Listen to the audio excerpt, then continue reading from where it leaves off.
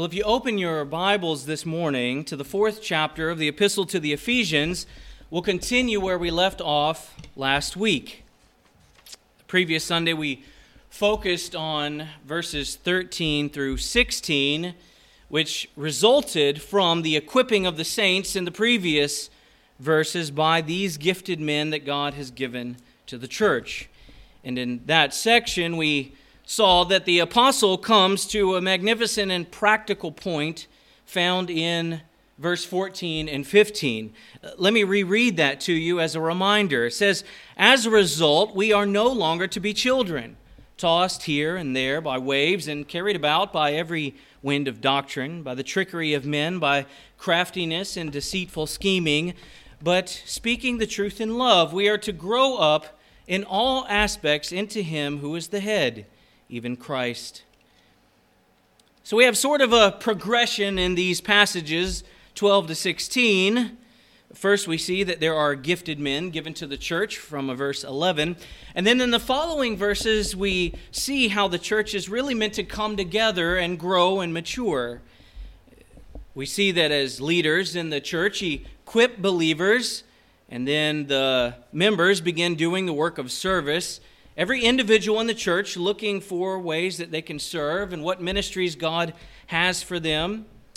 For some, it may be starting a new ministry that's needed in the church. For others, it may be serving in some capacity or another in existing ministries. But what we see is that every member is using the gift that God has given to them.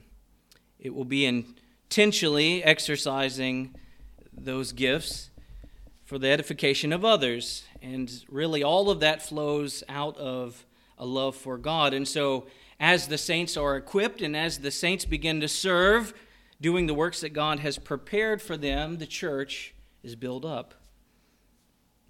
Then we acknowledged that, just rather recognize that when you have a church where the hearts of the people truly belong to Christ, that you see they want to do all of these things, right? This isn't merely a mechanical thing. It's all born out of a genuine heart and love for both God, His church, and His people.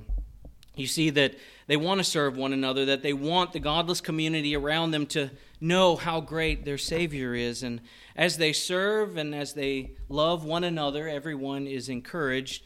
And in the midst of all that, God grows and builds the church into a mature body, primarily spiritually, but then often even physically as the gospel goes out and is proclaimed in the community. And then the apostle makes the point that this pattern is the pattern that is meant to continue in the church until, as he uses the phrase, we all attain to the unity of the faith and of the knowledge of the Son of God. And so that means forever, right? Because we'll never fully get there until we're glorified. And so this is the pattern of the modern day church. And so if you want to know what is happening in the church, what should be happening in the church, this is really the pattern and the progression that we should be seeing. The leaders of the church equipping the members of the church who are serving one another in the community, and ultimately God grows the church as they're all edified in that way.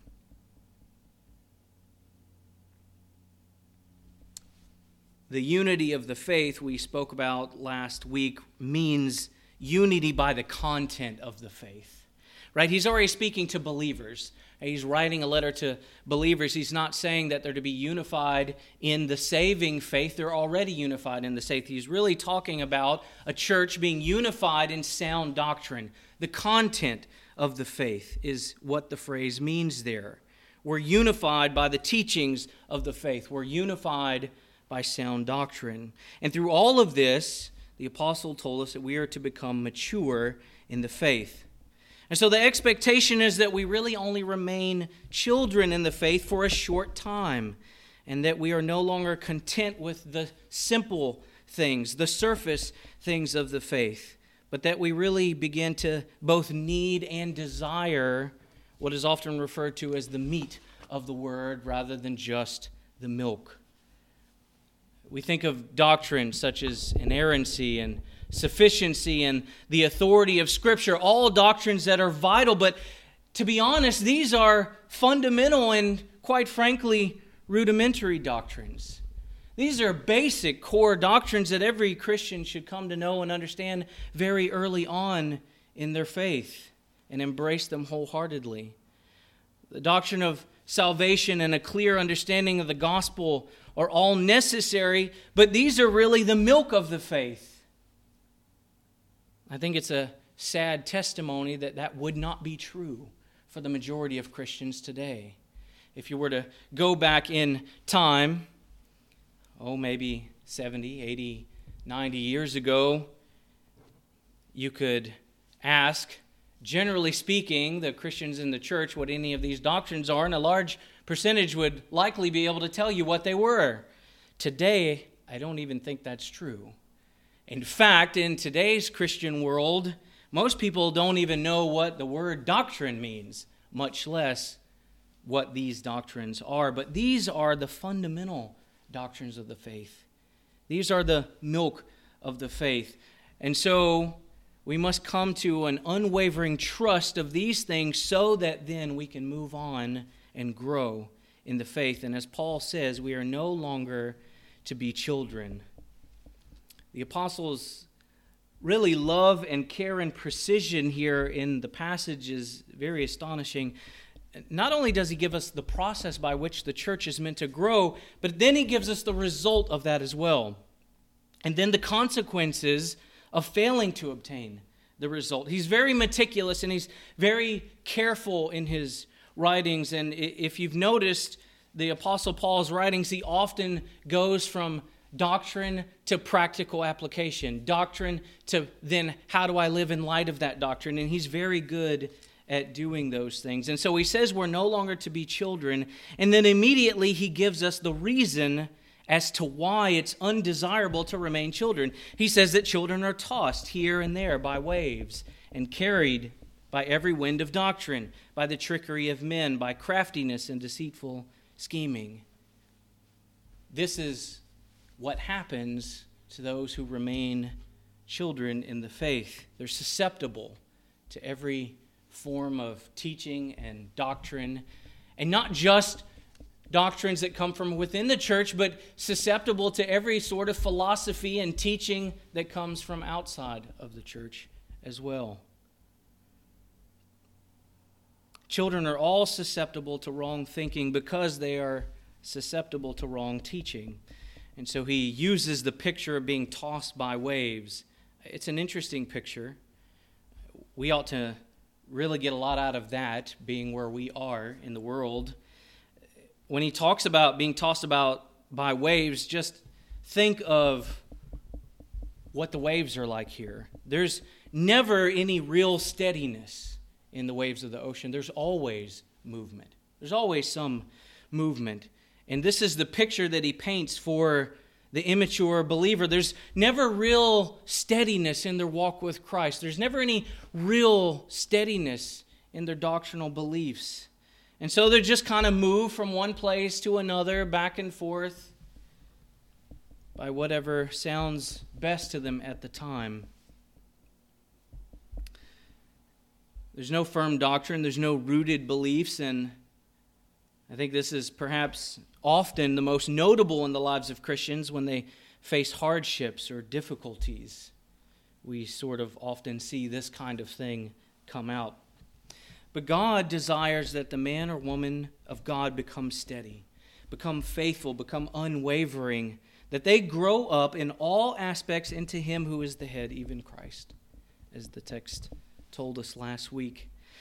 So you move from, as an example, you move from sort of caring about the style of music to needing doctrinally rich words. It's an example of going from a baby in the faith to a more mature believer.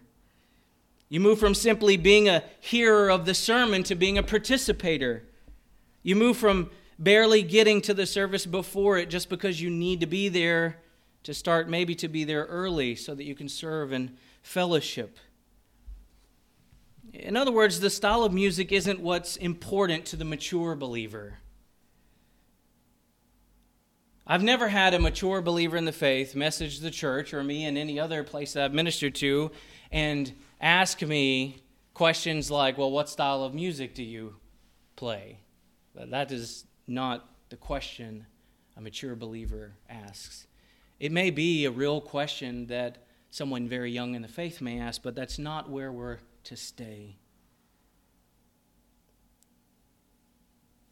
The mature believer, it's that when you're singing, it reflects the truth of Scripture. It represents the true character of Christ. And when you sing, as an example, you don't care what anyone else thinks because you aren't merely singing, you're worshiping the God who saved you. So there's a difference in mentality. Rather than just wanting the style of worship that you enjoy. That's a mature posture of worship. You move from being a hearer of the sermon to a participator. Well, what do I mean by that? Well, in other words, instead of just sitting in the pew and listening, waiting for the sermon to be over so that you can get on with your day, the mature believer comes in having already prayed that God's word would have an effect in his life and in his heart, and you sit eagerly waiting for God to speak to you through his word with maybe pen in hand and a heart ready to be moved by God. Do you see the difference? Going from an immature believer to a mature believer. You move from just barely creeping into the service at the last moment because church is just something that you need to do, and maybe even encouraged by it, to being one who comes early because you know that you have gifts that are meant for the body, and you want to serve, and you want to fellowship, and you do so as unto the Lord, and it's your Savior that gets the glory. And you understand that, and it's your brothers and sisters in Christ who are built up by your serving, and you understand that, and you want that. And so you come with the mindset that says, I get to come to the house of the Lord rather than I have to come to the house of the Lord. You see, there's a difference in mentality. And so you move from being a child with little understanding to a mature believer who engages in everything in the faith because you love the Lord and his people deeply with understanding. And so Paul says that as everyone is being equipped and doing the work of service and being unified under sound doctrine, that the body of Christ is built up in love. I mean, this is really a beautiful, rich picture of what God's church is meant to be. And this is really the type of church that we aim to be here at Homer Reformed Baptist Church. We want to grow into mature believers who look like this. So all throughout Scripture, God encourages the body to grow up. We looked at a few other passages last week. I'll just remind you of a couple. Paul in 1 Corinthians 3 says to the Corinthians, he says, "And I, brethren, could not speak to you as spiritual men, but as to men of the flesh, as to infants in Christ." You say that's very interesting. There's a correlation, there's a similarity to the very immature and still the fleshly world. But he goes on to say, "I gave you milk to drink, not solid food, for you are not yet able to receive it. Indeed, even now you are not able, for you are still fleshly.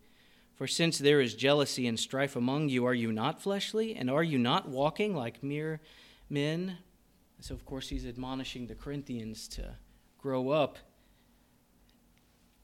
So they hadn't become mature, and Paul says that this by the fact that they were still acting much like the world. Later on in 1 Corinthians 14, Paul tells them to no longer be children in their thinking, but to grow up. The writer of Hebrews in chapter 5, 12 through 14 says that instead of being teachers as they should have been by now, they still need milk and not solid food. And then he beckons them to grow up.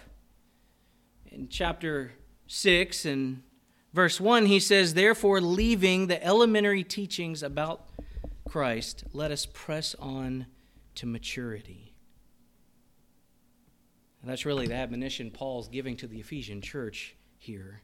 The goal is that every Christian, as he says in the passage from last week, comes to the knowledge of the Son of God, to the measure of the stature which belongs to the fullness of Christ.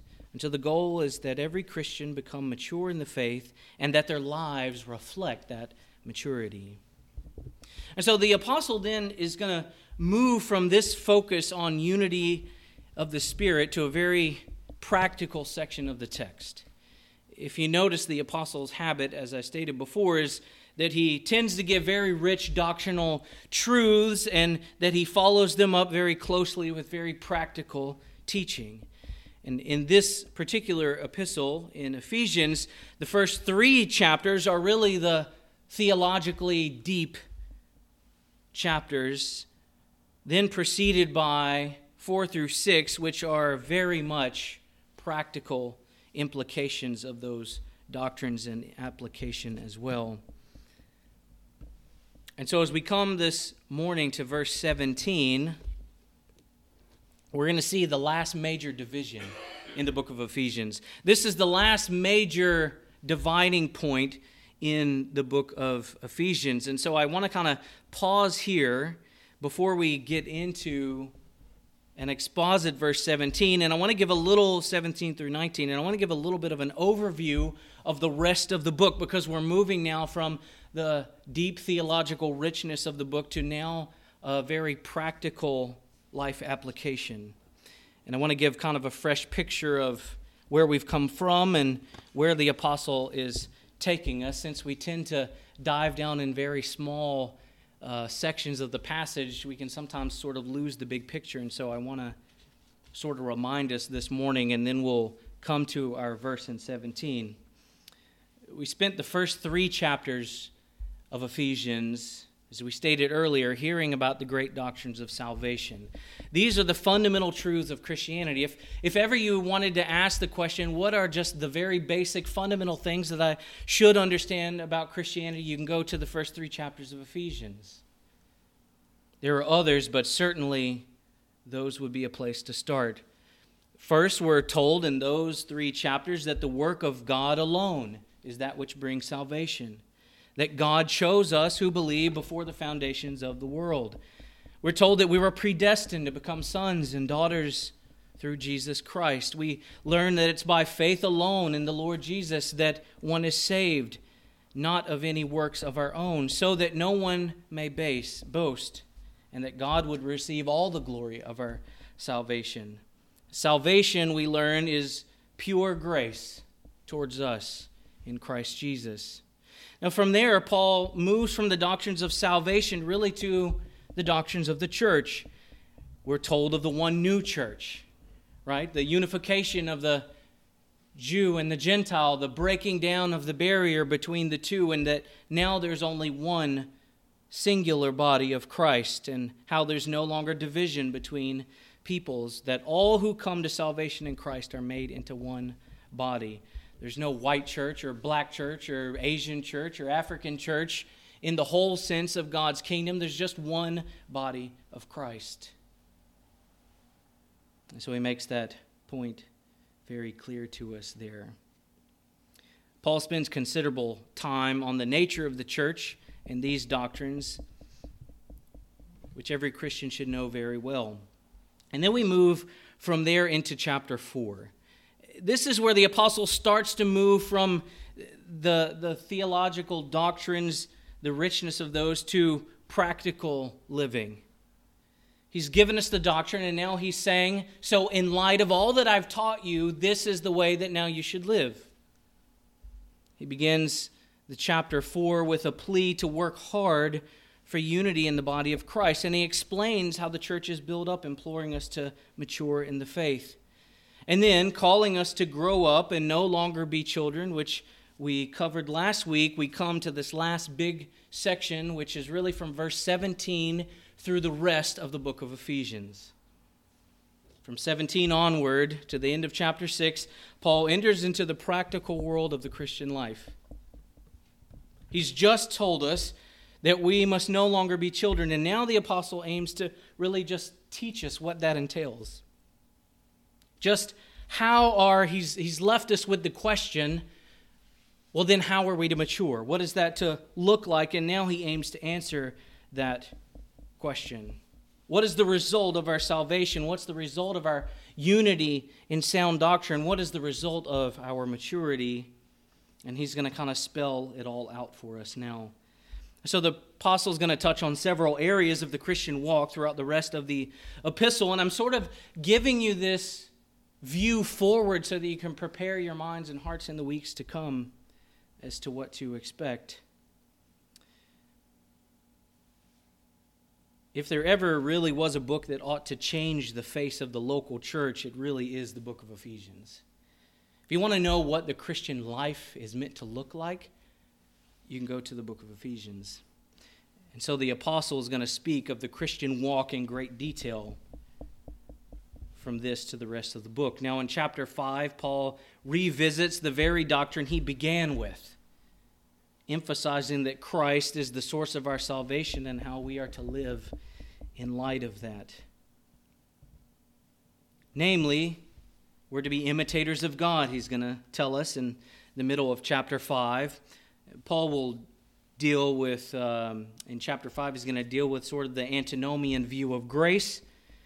They've misunderstood the gospel, and rather than striving after holiness, they're justifying loose living, licentious living, sinful living, sort of under the banner of free grace. He's going to talk about that.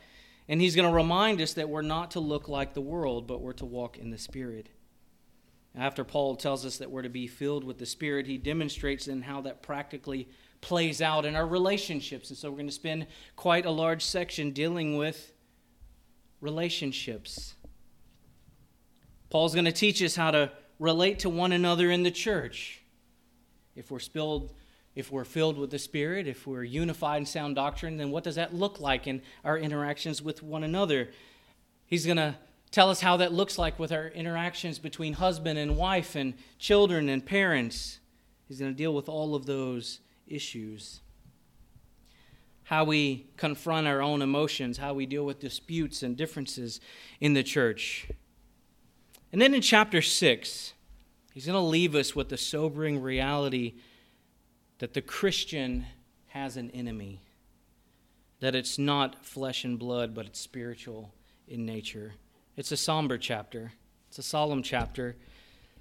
This is a profound truth because I think we tend to forget we battle things we can't see, like especially in our sect of the church. We tend to rely very heavily on understanding doctrines and getting it right intellectually, and that's good and we need that, but we can't forget that we're in a spiritual battle and it's very real.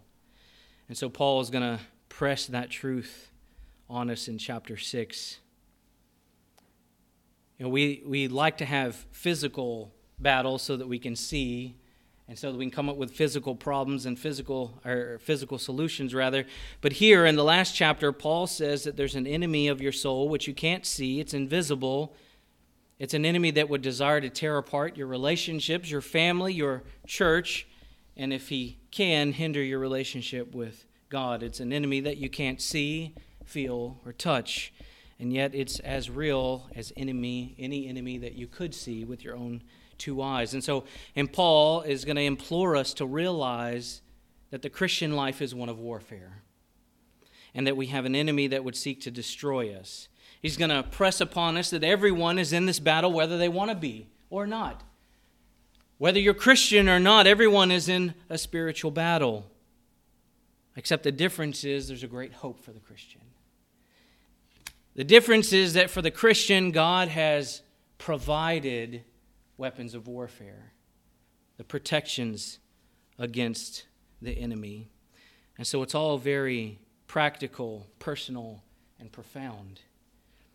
And so that is sort of our journey moving forward from here. And so if you don't yet have a notebook, I'd recommend you get one. And if by now you haven't gotten a Bible with tabs, that will help you as we reference other chapters going forward. So that might be a good thing to do. We should have your Bibles turned to Ephesians. And with that very short and brief introduction, we're going to get into our passage this morning.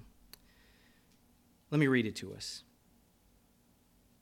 So this I say and affirm together with the Lord, that you no longer walk as the Gentiles also walk, in the futility of their mind, being darkened in their understanding, excluded from the life of God because of the ignorance that is in them, because of the hardness of their heart.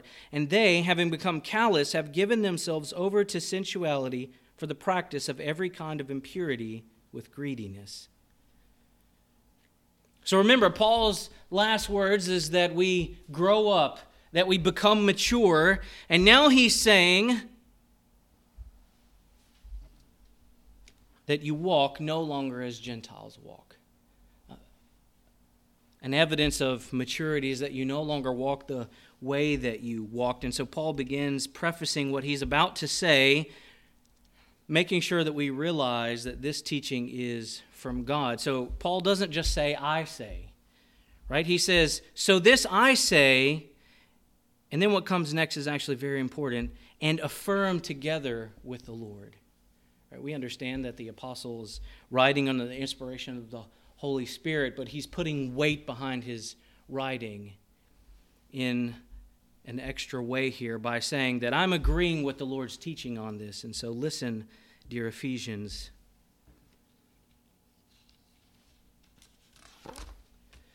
He goes on to make this profound statement of practical application, and it is very practical.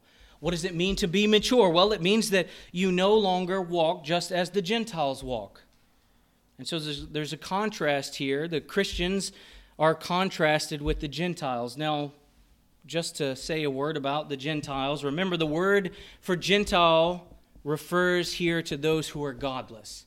It's used in two primary ways in the Bible. We have the Jew and the Gentile as a people group, and then we have later on, and predominantly in the New Testament, the Gentile is referenced as a way to say an unbeliever, and that's what we have here. If we read from 1 Thessalonians, we really get an understanding of the use of the word in our text. 1 Thessalonians 4, 2 through 5 says this, for you know what commandments we gave you by the authority of the Lord Jesus, for this is the will of God, your sanctification. That is, that you abstain from sexual immorality, that each of you know how to possess his own vessel in sanctification and honor, not in lustful passions, like the Gentiles who do not know God. And so that is the way in which we are using the phrase Gentile here, or rather Paul is using. And so we really have a great comparison here. The apostle is showing us what it means to be a mature Christian. And the first thing he says is that we are to look different than the unbelieving world. He's just told us to mature, and the very first thing he says is that that looks like you are different than an unbelieving world. This should be pretty familiar language to us. It's reminiscent of the very first line in the same chapter, right? Paul opens the chapter with, therefore, I, the prisoner of the Lord, implore you to walk in a manner worthy of the calling with which you have been called, indicating that there is now a different way that you should walk as a believer compared to the life before. And so we've seen this language before. In fact, in chapter 2, he went into great detail about the differences between the believer and the Gentile, right? He laid out very plainly what we were as an unbeliever, what our life was like as an unbeliever. He says in chapter 2, in which you formerly walked according to the course of this world, according to the prince of the power of the air, of the spirit that is now working in the sons of disobedience. That's the way you lived and walked before you came to Christ. That's the Gentile. Those are sons of disobedience he's describing in chapter 2. He says, among them we too all formerly lived, right? Formerly, again, emphasizing that we should no longer be walking this way. We too all formerly lived in the lust of our flesh, indulging the desires of the flesh and of the mind, and were by nature children of wrath, even as the rest. And so then Paul comes to the most amazing two words a human could ever hear. But God. Now, back to chapter 4 and verse 17, the apostle says that as a Christian, as one who is to be mature in the faith, that you are no longer to walk as the Gentiles walk. The word walk just simply is a reference to the whole Christian life. How you live your life is meant to look different than the Gentile. Every part of our lives is to be different from those who do not know God. Now remember here, the apostle speaking to the Ephesian church, remember where the Ephesians are. They're in Ephesus, right? Ephesus is a major city, if you'll recall from some weeks ago. It holds the temple of Artemis. It's a place of major trade. It's a major hub, and so pagan practices and debauchery and open sensual perversion is all around the Ephesians all the time. There's no place that the Ephesian believers can go to get away from the perversity of the world around them. And so Paul is imploring them to remember that as believers, and if they're to mature, that they need to not look like the Gentiles around them. One commentator describes the church at Ephesus this way. He says the church at Ephesus was, quote, a small island of despised people in a giant cesspool of wickedness. That's probably an apt description from all the study I've done of the city of Ephesus. And so Paul knows that this is the life that these Ephesian Christians once belonged to. This is the life that they came out of, most of them. And so he presses upon them that if they are to be mature, that they must no longer look like what they were. They should never be confused with the unbelieving world around them. Now that's an interesting description because as I was reading a little more about the situation at Ephesus, I thought, well, this isn't really any different than the world we live in today. Homosexuality runs rampant in our own society, and that's to say nothing of things like polyamory that's becoming more popular, or the growing interest in so-called minor attracted persons, which is just another name for pedophilia. We've got college professors who are promoting this kind of thing all over the country, and it's increasing. In addition to those things in our own country, sexual perversions are running rampant. We see that. All sorts of other godless behaviors. Paganism is on the rise in our own country. False teachers within the church is on the rise in our own country. Lawlessness is undeniably increasing. You'd have to be living under a rock to think that's not true. As well as an increase of godless philosophies that are not only antithetical to the Christian faith, but are increasingly hostile. We sort of live in our own Ephesus of the day. But this is the world which each of us were once part of. And though we may not have engaged in everything the world had to offer, we certainly were living just like those in the world would live. And Paul references this very fact and truth in 1 Corinthians 6, 9 through 11. He says, or do you not know that the unrighteous will not inherit the kingdom of God? Do not be deceived, neither fornicators, nor idolaters, nor adulterers, nor effeminate, nor homosexuals, nor thieves, nor the covetous, nor drunkards, nor revilers, nor swindlers will inherit the kingdom of God. Such were some of you. But you were washed. But you were sanctified, but you were justified in the name of the Lord Jesus Christ and in the Spirit of God. We came out of this world, but we were washed. We were sanctified. And so here in the text, Paul is really making a huge distinction for the mature believer, or the ones that he's calling to maturity, the distinction between the old man, the Gentile, and the new man, the Christian. And that distinction is found all throughout the New Testament. And here in our verse 17, the apostle reminds Christians that they are not to be what they once were if they are to be mature. God has transformed them. He's brought them from life to death. God has transformed you. He's brought you from life to death. He's taken your heart of stone and He's given you a heart of flesh. And so, as Christians, we're to walk in a manner worthy of the title and no longer like the Gentile. Now, it's very interesting because the Apostle Paul is really content here to focus on the negative aspect of growing in maturity. Right? What we are not to be is where he goes first. What we're not to do. And Paul often does cover all the angles, and so he covers the negative as well as later on he'll cover the positive side of that. And by the end, we're going to have a clear picture of what the Christian walk is to look like.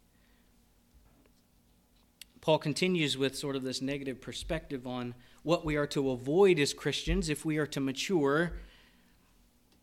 And so he tells us not only that we are to not act like unbelievers, but then he proceeds to give us some very practical characteristics.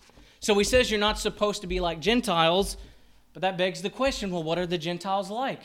What is it exactly that we're not supposed to be like? And he really gives us three characteristics here. The first characteristic of the Gentile, if you'll look at the text there, is that they are futile in their mind. That's a very polite way of saying they're spiritually empty-minded. They're spiritually empty-minded. In fact, the actual word for futile here carries the idea of being purposeless or worthless. The unbeliever has a skewed view of morality and of spirituality. They're tainted by the stain of sin to the degree that they are totally futile and completely worthless when it comes to understanding God, the world, and how we should live in it.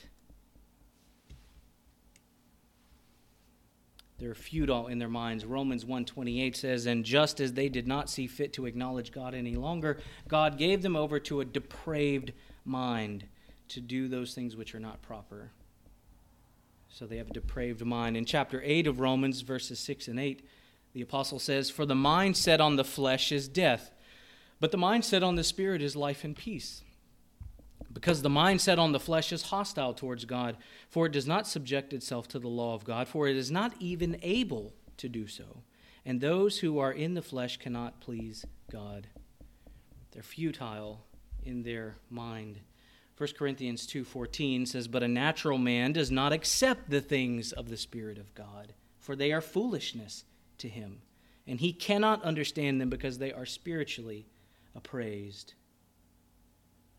And of course, then Paul writes to Timothy, and he says, "To the pure all things are pure, but to those who are defiled and unbelieving, nothing is pure, but both their mind and their conscience are defiled." Now remember, Paul is saying this is what we shouldn't look like, right? Don't be like the Gentiles. By the way, this is what that looks like. Let's not be futile in the mind. Here's the reality, folks. The battle of the Christian life happens first in the mind.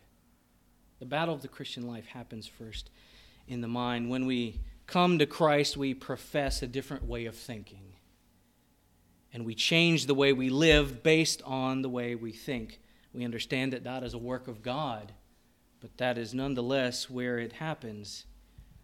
It's the very reason Paul says to the Romans in Romans chapter 12, he says, "Therefore I urge you, brethren, by the mercies of God, to present your bodies a living and holy sacrifice, acceptable to God, which is your spiritual service of worship. And do not be conformed to this world, but be transformed by" what? "The renewing of your mind, so that you may prove what the will of God is, that which is good and acceptable and perfect." So if you ever go to a place that tells you to check your brains at the door, just go ahead and check yourself out the door. So we're renewed by the mind. We're to engage the mind. The Christian is not supposed to close their mind off to learning and doctrine. So the Christian life happens first in the mind. So we're to have the mind of Christ rather than the mind of the world. Right? Paul says, "No longer walk as the Gentiles also walk in the futility of their mind." Now, in reality, you do have the mind of Christ if you know the Lord Jesus as your Savior. But we grow in that by being renewed by the Word of God, and our mind is renewed as we're exposed to and we study and we learn the Word of God. And so we mature by engaging. So after Paul implores us to no longer walk or live the way the Gentiles live, he then sort of elaborates a little more on the Gentile way of life. And so as we continue through the text here this morning, we're meant to learn exactly what not to be. And the very next thing that he comes to is the hardness of heart. But the Gentile walking in the futility of their mind, being darkened and the understanding excluded from the life of God because, so they do this for a reason. Why are they futile in the mind? They do this because of the ignorance that is in them. Well, why is there ignorance in them? Because of the hardness of their heart. So the reason Paul says that they're excluded from the life of God is because of their ignorance, which is a result of a hardened heart. This willful choice to remain in sin, to reject God, and so God in turn blinds them and turns them over to their depravity. Romans 1 makes it very clear that all men know something of God's existence, right? Let me remind us of that. For the wrath of God is revealed from heaven against all ungodliness and unrighteousness of men who suppress the truth in unrighteousness. Well, you can't suppress the truth if you don't know it, right? They suppress the truth in unrighteousness because that which is known about God is evident within them, for God made it evident to them. For since the creation of the world, his invisible attributes, his eternal power and divine nature have been clearly seen, being understood through what has been made, so that they are without excuse. For even though they knew God, they did not honor him as God or give him thanks, but they became futile in their speculations, and their foolish heart was darkened. The Gentile has a darkened heart. The unbeliever has a darkened heart, rejecting the truths of God, even those that they do know. This is what the apostle is saying that the Christian should not be like. No longer walk as the Gentiles walk. In other words, live in a way that's consistent with your knowledge of God, that's consistent with you having a new heart, with the Spirit of God in you. Not hard-hearted towards the things of God, not stubborn when it comes to being corrected by the Word of God, but with a new heart that loves the things of God, that approaches God and His Word with great love and affection and commitment. So Paul reveals the character of the Gentile, and he implores us to no longer exhibit those same characters. And now he's going to move on to sort of show the result of that character in their life. Paul says, they, having become callous, have given themselves over to sensuality for the practice of every kind of impurity with greediness. A person who turns away from the things of God, giving themselves to the things of the world, become callous. That's just a reality. I mean, we've even seen it in the church, right? Someone walks away from the church, and before long, they start to get bitter and callous against the things of God, and that typically grows deeper and deeper over time if they continue on that path. They're callous to righteous living, callous to true spirituality, callous to any standard of truth or morals for living. There's really nothing more sad than to watch someone who professes Christ begin to turn away from the things of God, and we so often see this reality. And it generally just very simply starts with a disinterest in meeting with God's people. And we've seen that. You find someone, they miss church here, miss church there, and before long, they're just not very interested in going to church.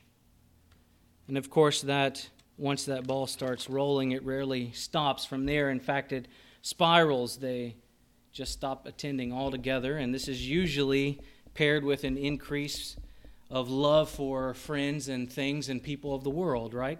Start hanging out with unbelievers and desiring that, and pretty soon they just simply love the things of the world, and in the end, for many of them, we really just discover that they never truly were of God to begin with. And that's a very sad thing to witness. They were, in other words, sort of like the seed that fell on rocky soil. At some stage, they heard the gospel and they responded with joy, but then there was no root, and eventually they became callous and they fell away. And so the Apostle Paul is pleading really with these believers in Ephesus to understand that they have been made new in Christ. And if they're to mature, that they shouldn't look anything like the Gentiles, that their life shouldn't look anything like their own previous Gentile life, that there should be a contrast, a difference between the old man and the new man. That's really his point here. He says, in their callousness they turn to sensuality for the practice of every kind of impurity with greediness. If we ever had a living example of this kind of depravity, we do today in the Western world. If you were to follow our country's history from its founding to today, you would undoubtedly see the process of the darkening of the mind. I think that's undeniable. There's nothing new in the world, to be sure, but where we were once a society built at least on Christian principles and largely acknowledged God in some form or fashion, we now have a society that just openly rejects God. We had a president not too long ago that publicly made the statement, I believe it's the first of its kind in some time, that we were not a Christian nation. And now we have a society that has gone as far as a sexual revolution. You see, in their callousness, they turn to sensuality for every practice and every kind of impurity with greediness. The depraved mind and callous hearts always are enticed to turn to perversion. Always enticed. Maybe some don't go as far as they could, and that's really God's grace. Paul warns that we are not to be like the Gentiles who turn to sensuality. And let me just say this about sensuality. We hear that word and we all often just think it's only related to sexuality, but that's not actually what the word means. It includes that, but it's quite a bit broader than that. And so we are susceptible to this type of thing as well. It really encompasses all sorts of indecencies. It carries the idea of being free from any moral restraint, not having any moral boundaries. In ancient literature, we see it used, and I think a good illustration, if we go to around the year 400 BC, the word is used for a prominent Athenian statesman named Alcibiades. Well, it was used of him because he was known to be quite an unruly man, and in fact, he was noted to have hit an influential man just for the joy of doing so. So that word was attributed to him. You see, sensuality isn't just sexual in nature. It's without restraint, without decency. It describes someone who performs unrestrained desires, whatever they may be. And Paul makes it clear that this way of life leads to every sort of perversion, have given themselves over to sensuality for the practice of every kind of impurity with greediness. And we see that in our country, right? I mean, I've heard politicians and prominent people and social media giants and news people promote things that I never thought in my life I would hear even be spoken of in public. This is the kind of thing that they would have been dealing with in Ephesus, to be sure. Really, the problem in our country comes down to this single truth, that those who do not walk with God have given themselves over to sensuality. That's what it is. Abortion, homosexuality, drug legalization, social media platforms used for prostitution, a government that promotes all sorts of wickedness, and the constant bombardment of sexual propaganda everywhere you turn. That's why our country is being destroyed. And Paul, consistent with all of the doctrine he's been teaching, calls the Christian to walk in a manner worthy of the calling, to avoid all of these things. Look, the Christians in Ephesus were just like you and I are. They were just like us. They were living in a city filled with godlessness. Everywhere they turned, everywhere they went, they were bombarded and tempted to come and rejoin the godless world.